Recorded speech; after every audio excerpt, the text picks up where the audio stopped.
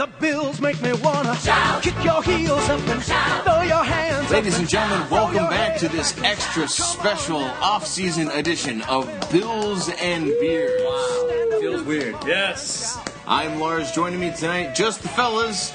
Cassie Ozark had to take a pass on this evening. She's dining at the Chicago restaurant Next. What do we got? Spin Master Cass or something? Spin Master Cass. That's her gaming handle. For all you out-of-towners, Next is one of the big up-and-coming restaurants. So presumably she's having the time of her life at her 29-course meal. Although I would argue that having just come from the Bird's Nest, which has arguably the best buffalo wings in Chicago, it was us that had the true dining experience tonight. Yes, sir. So joining me tonight to my immediate left, Jammin' Jeff Day. Great to be back. Couldn't be more excited for the season. Couldn't be more excited to be sitting next to you, two great-looking gentlemen. Thank you. And our host for the evening, Mr. Billy the Kid Nichols, we're here at his apartment, which is temporarily vacated by the Chinese family, who will be back momentarily. It feels good to be me, and no, Lars is not joking. So it's been a great offseason so far. A lot of the pundits out there are saying that the Bills are the, quote, winners of the offseason, which, hey, if we're going to start the season on a winning note, might as well be that one. We don't want to waste a whole lot of your time, so we're just going to go through, talk about some of the moves we've liked best, some of the moves we wish we'd seen, and I guess we'll just take it from there, gentlemen. now. We got the spirit, a lot of spirit, yeah. We got the spirit, just watch it happen now. I'll tell you, one of the earliest off-season moves, which I absolutely love, is the firing of George Edwards and the hiring of Dave Wannstedt. All right. And it's almost become an afterthought at this point because it was so long ago. But And so much else has happened. so much else has happened, right? Which we'll get to. But I mean, really, it's we were all waiting for it to happen, wanting it to happen. One of those things that you could see not happening. You know, you could see another season just because of that's what we're used to. We're used to not getting what we want and not, the right decisions not being made. So it feels good to have seen a very quick decision being made. Like, you know what? Obviously, they were thinking about it. They didn't want to rally the team during the season, but it was very deliberate and quick, and you know they did it and got it done. And you know, the 3-4, that was kind of a failed experiment. Yeah. But New York Giants, for the second time in as many tries, put out the blueprint for how to beat the New England Patriots. And as a team who has to play them twice a year, and in many ways has our playoff hopes resting in the balance of the outcome of that game, that's a formula we should be following. And it's a formula that relies on pressure from the front four, which, again, was made a lot better by some other offseason moves. But, Jeff, did you have anything you want to say about the Wannstedt situation? No. I mean, I think I think when he was brought in several years ago, there was always kind of a thought, at least in the back of minds, that this may be a future role for him to be promoted. You know, it was in a lot of ways it was a demotion for him to have gone from where he was to just being a linebackers coach. Right. And so I think. I think when they coach too, right? Yeah, I think assistant Yeah, which head was coach. always a weird title weird. for a linebacker. Like, think about what's the analogy at a regular company? Like, you would bring a guy in to be... It'd be like the sales manager being the COO. Right. Yeah. If that. Yeah. So I mean, I agree with Bill. I think we all support the Wannstedt move. We're excited to spend a few more games with the Wannstedt family at Lincoln Station. Absolutely. Oh, that's a good point. We hope to see him out there. Great supporter of the Bills. do we have names of that family? Bill, do you know? I know. I usually forget names as soon as. Well, what is their Chicago connection, and how many of them are here? Wannstedt used to coach in. I think maybe he's from Chicago or like somehow That sounds like about right. he used to coach here. From, like, he used to coach here Naperville or for probably like coached here at the same times that his kids were at the age where they didn't want to like sort of like move the family. So even though he moved teams, they probably stayed rooted in Chicago. So he has like immediate family, sons and daughters here. Yes. Oh yeah, great supporters of the Bills all throughout last season. Oh heck yeah! Well, I look forward to spending some some time at the station with them. I think my favorite off-season move was the re-signing of Stevie Johnson. Okay. And I like it for a couple reasons. One, I thought we re-signed him at the right price. You know, I think he received a very fair contract for the type of player that he is. I don't think we overpaid. I think it was a very fair was it, contract. Like 10 to 15, sort of like top. Yeah, and when you stack him up versus the top 30 wide receivers in the league, he's right about in the middle, which is exactly where I think about he is. You know, he's not a top 10 wide receiver, but he's a number one wide receiver on a team here in the Bills. So I think that was good. Obviously, from a personal standpoint, I think he brings a lot of character and excitement to the Bills. Yeah. He brings media attention, in all honesty, which I think is good. He's a fun player to root for. I'm still going to root for his touchdown celebrations. And I think it does a lot to our team in order to not have to try and rebuild that wide receiver position. So or any position for that matter. Yeah. You know, I think a lot of this this 10-year, going on 12-year playoff drought, one of the reoccurring themes was letting talent walk. Yep. You know, the guys who, Jabari Greer, Nate Clements, like even London Fletcher. We bring these guys in, they play really well, and then we just don't want to pay them. Sure. And we think we can find their replacement in the draft or something like that. And it just never really pans out. And these guys go elsewhere and have great careers. And it becomes a numbers game, and that's one of the reasons I've loved our drafts of the last 2 years.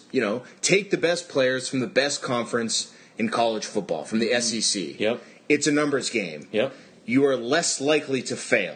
Yep. And that is why, and this is so trite to say, but the signing of Mario Williams, we needed a pass rush. So we went out and got the best pass rusher money can buy. Okay? He may or may not pan out. But there's a lot better chance that he will be a good pass rusher. And we're not, signings in the past like Marcus Stroud, these other, quote, big name, Derek Dockery. These guys they kind of had a good career. Right. They've been successful largely because of supporting cast. Maybe they'll come to Buffalo and thrive. And those guys don't pan out. Right. With Mario Williams, you're not getting a guy who you're paying for potential. You're paying for a body of work. Right. He is the elite, and you know what you're getting when you get him. He's the highest paid defensive player in history, so take the old Ralph is cheap aphorism, throw it right out the window. But he gives us the best chance to win. And it's great to see these guys do the smart thing. And what the interesting trend has been, so you got the guys from the SEC. They love picking up the small college guys and these undrafted free agents. Mm-hmm. And I think that's when you take the flyer on the guy. You don't draft Xavier Oman. Yeah. Okay? You pick him up as an undrafted free agent. And I don't think in a million years this regime would draft a guy like Xavier Oman. They take guys with bodies of work, and I think the Mario Williams signing is exemplary of that, and I cannot wait to watch him rip Mark Sanchez's head off in week 1 in the Meadowlands next year. And interestingly enough about that, I don't know if you guys have heard the Chris Kelsay. The number controversy? Refusing to give up the number. And Mario Williams seems fine with it. I do find it a little bit funny that, Chris Kelsay, who's, I would say, perhaps hands down been the most aggravating player to fans over the past couple of years. Yeah. But something is going on with Chris Kelsay. He is... Okay. How is he on the team, you mean? Well, no, the best example I can give, so I was listening to David Wild, who's a Rolling Stones critic, talk today, and he's talking about this band called MRBQ or something like that. They're a Boston band who's huge, and they're loved by all bands, but they never made it big. But critics love them, other bands love them. Chris Kelsay is consistently voted captain of the Buffalo Bills. Yeah. He's doing something right. He's got the respect of his peers. Mm-hmm. And for that reason, I'm glad he didn't give up his number. Because you know what? He was drafted by the Bills. He's going into his 9th year as a Buffalo Bill. He has been with this franchise through all of the crap. He was there with Malarkey, through Dick Duran. The guy deserves to keep his number. And you know what? And I don't think... He's a racist. That's the problem. But I don't think a guy like Mario Williams would come in and demand a number. Right. Yeah. And I think that would be unprudent of him. That would cause some locker room, tension that we don't really need. And I think that I don't think Mario Williams has that kind of personality, which we learned because everyone kept saying, he won't go to a place where he can't go out to an expensive night. Well, it turns out Mario Williams just wants to have a big back porch that he can shoot deer off of, without leaving his living room. I mean, he's a simple guy. We tend to think that everybody who makes millions of dollars wants to ride around in limousines and have models on their arms. Turns out they can be simple fellows, too. Dude, so one of my favorite things about our team and the organization right now is Buddy Nix. And you mentioned the SEC thing, and it makes so much sense. Get these guys that not only are you going to hit on them more often, not only do they play against some of the top talent, but they also played at these schools where it was these huge college towns. I mean, everything thrived on college football, and you get these guys into these. They are the heroes of these towns, right? And you get them into a situation in the NFL where they're going from hero to zero. but they see these 73,000 fans that are like shouting and like, you know, absolutely going crazy no matter what. Like, that's how you're going to get some of those players to play at that level again. But one of my favorite things about him is the fact that we finally have transparency where any organization you're in, I don't care, as long as you have the feeling that you know what's going on, right? And, you know, he hasn't lied. He actually has been, in fact, he's done everything he said he would do. Right. From, like, I mean, basically came out and said, him and Gailey both came out and said, yeah, we're going to draft a fast scat back in 2010.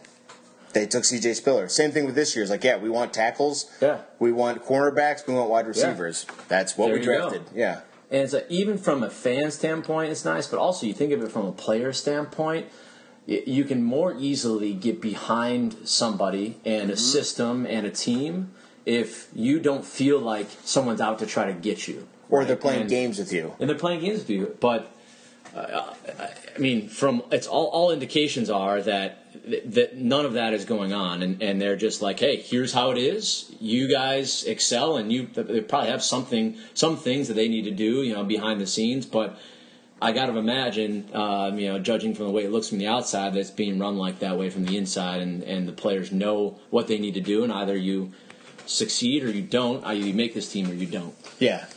So I think it's, you know, I think we'd all agree we've done a lot of great things this offseason. We're optimistic about the season. Obviously, Bills and Bears will be back over the course of the preseason. I'm predicting 19-0. Okay, over the course of the preseason. 23-0 when you count the preseason. Is there anything that you guys feel like you wish we would have done in the offseason? What are the things that you're disappointed with? Either a move that we made or a move that we didn't make? What is there that you are disappointed in? I'm going to come right out and say it. And I actually haven't had a chance to talk to you guys about this yet. I'm glad we didn't, because I trust that the front office made the right decision in not doing it. I would have liked to see Vince Young in a Bills uniform. Because I think, based on everything we've said about how your laundry is done. Thank you. About how we trust what the front office does. Chinese guys to fold it. Easy. That's racist. Not all Chinese people run laundromats. You know, this place is Taft, by the way. We keep saying that, you know, we trust the front office, et cetera, et cetera. I think if they would have signed Vince Young, it would have been after they did their due diligence. He had shown that he is mature enough, and he's ready to handle whatever position they were going to give to him. And I think if he has so much upside, it could have worked out.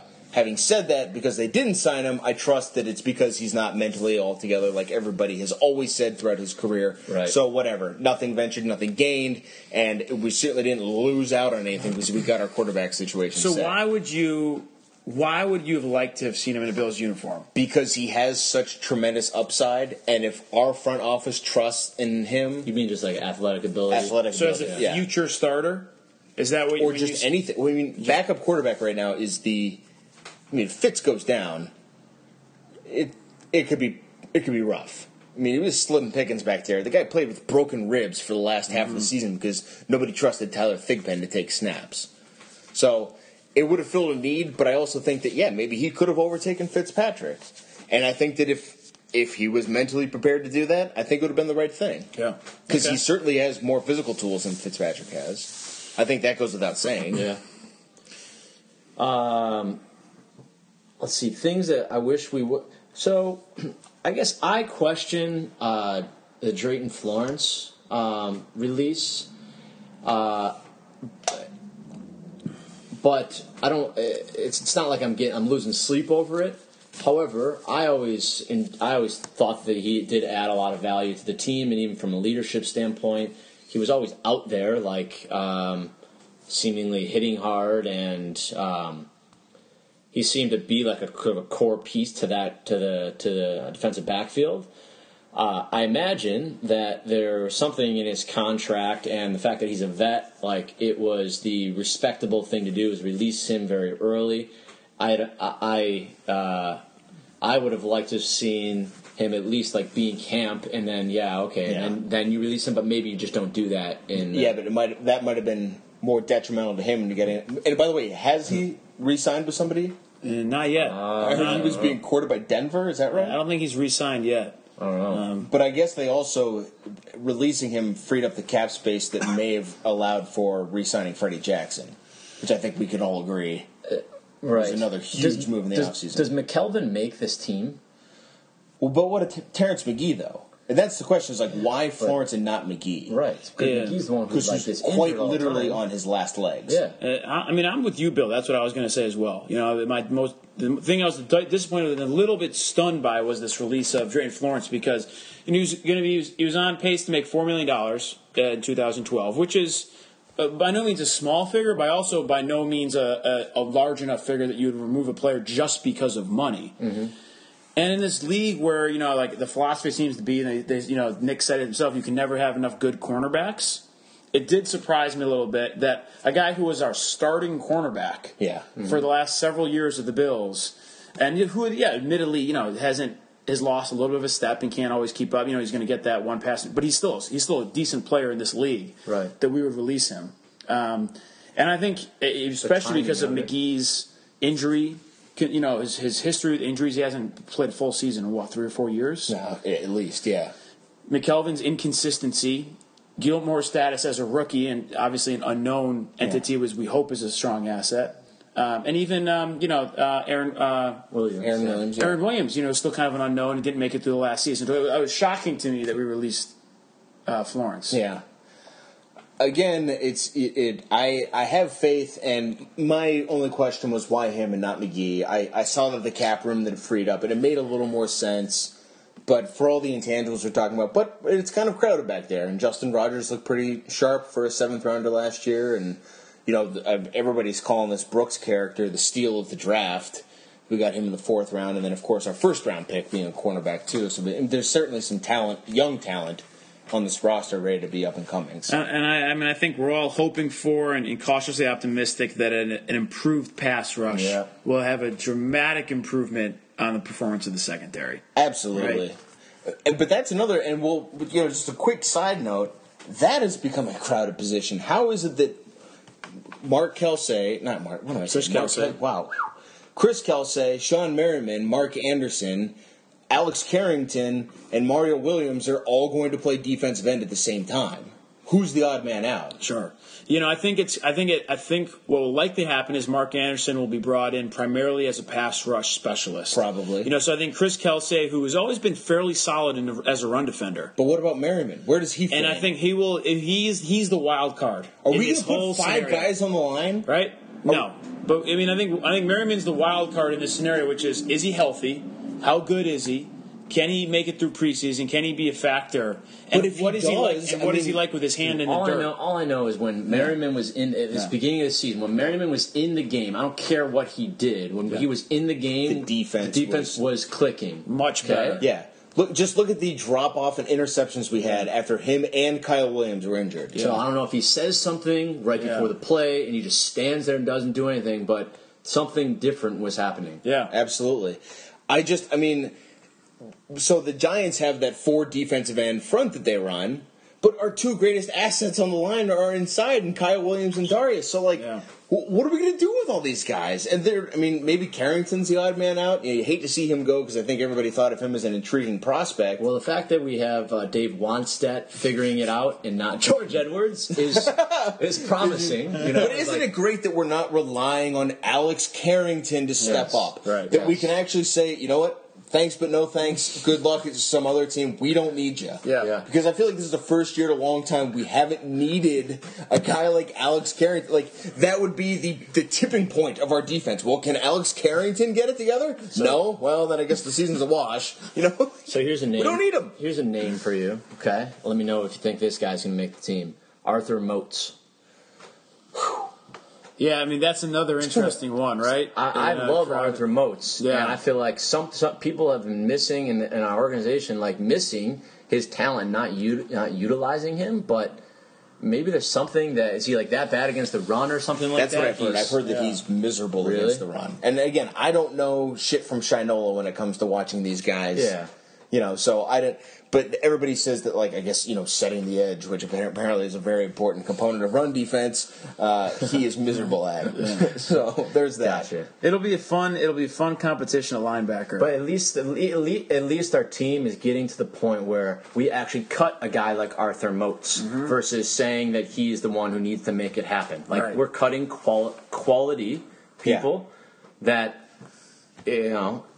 we actually need to question. But the fact of the matter is that, the greater your quality gets, the more of those, the decent players that you need to actually cut. Well, let's just pray for no injuries. I mean, seriously, let's just hope everyone makes it safe. And let's wrap it up. Who is going to be either your dark horse player this year, or who's going to be the team MVP when it's all said and done? The guy I'm most excited about is Nigel Bradham out of Florida State. I mean, you watch this guy's YouTube videos. He is a beast, man. And I don't. Something's gonna happen, and he only gets special teams play. Either way, he could kill somebody. He will kill somebody. Yeah. We will see one hit. And it will just be the most vicious thing you'll ever see, which we don't often see as Bills fans. The fact that I saw that one email after the draft saying how excited I am about the fact that these analysts were saying, we would hear words like vicious, what else? Yeah, aggressive, headhunters. Yeah. I love it. It's a bold claim, but okay. I think the player who's going to have a resurgence, who is going to make the Pro Bowl for his second time, is Jarius Byrd. Ooh, I think that I think he had that incredible rookie year. Yep. He still had a fine year last year, but compared to his rookie year, there was some maybe called disappointment is probably the wrong word, but he had drawback. I think this year with an increased pass rush, with some increased hands in the quarterback's faces and some wild passes going up in the air, that Jarius Byrd will bring down 7 or 8 interceptions and will again make the Pro Bowl. It's going to take flight. Sweet. Jarius Byrd's going to take flight. Yeah. Okay, my pick, and as you're saying this, I'm going to liken this pick to Kyle Williams 4 years ago. Kyle Williams, when watching this guy play, I was like, he seems to be pretty good. He seems to be doing a lot. Nobody's really talking about this guy, but I'm pretty sure whatever that guy's doing, he's doing it really, really well. Yeah. And we all kind of had this he's an important fixture of our defense. Maybe he was one of those cut-worthy players back in the day, but he kind of grew into being this, always can rely on him type player. And a guy who's been like that for his first 2 seasons with the Bills thus far, and I think is now, and we keep looking around going, this guy is Captain Clutch. Every time the ball is thrown his way, he's either getting a first down or he's breaking tackles. He's doing something. He kind of flies under the radar. You guys already know who I'm talking about. David Nelson. I think he may actually be the turning point on our offense. Yeah. Because we've got so many weapons now with CJ, Freddie, Stevie. We got this fast guy, Graham, now too. They got to leave somebody open, right? Yeah. And David Nelson, is there a better way to describe the guy than Captain Clutch? Because he only catches the ball for first downs and touchdowns, I swear to God. Right? And he catches the ball in traffic. He's long as hell. He's not that fast, but he seems to get open. And you talk to any fans of the Florida Gators, they say that's all he did for 4 years. Yeah. He was just Captain Clutch. He's just a guy that produces. And he's the type of guy that is just so well suited for this Bills offense, which is, from what you hear about players like Stevie and Fitz, they say it's kind of playground ball. Yeah. They kind of draw it up in the huddle. It's a get open, type of system. It doesn't matter how you get there, just get to the point. And a guy like Jordy, and that's why Stevie, I think, succeeds in this offense. I think that's one of the reasons that Stevie wanted to stay in Buffalo, because he knows that his skill set doesn't work everywhere. Yeah. And I think Jordy is kind of another one of these guys Dave and Nelson, where on paper they don't have all the, they don't have what a lot of teams look for, but they just get open and they make it work. Hey, I'm looking forward to seeing it happen. It's going to be a great season. It's going to be a ton of fun. Like we said, pray for... Actually, you know what? I'm just going to throw this out there because I'm always a big fan. One of the things we didn't mention, and this may actually be wild card. Well, there's wild card, but there's also Roscoe Parrish. R.I.P. You shall be missed, little guy. Yeah. A lot of excitement. He just never could stay healthy. Yeah, just couldn't put it together. But it's going to be a great season. He's going to be in jail within a year. Okay, never mind. We'll see about that. Okay. Hey, I'm excited. Like I said, pray for no injuries. Let's make sure everybody gets through OTAs, mini camps, summer camp, preseason, first half of the season, and then we got those 4 home games to finish out the year, make the run for the playoffs. That's where the money's at, gentlemen. Go Bills. Go Bills. The Bills make me wanna shout.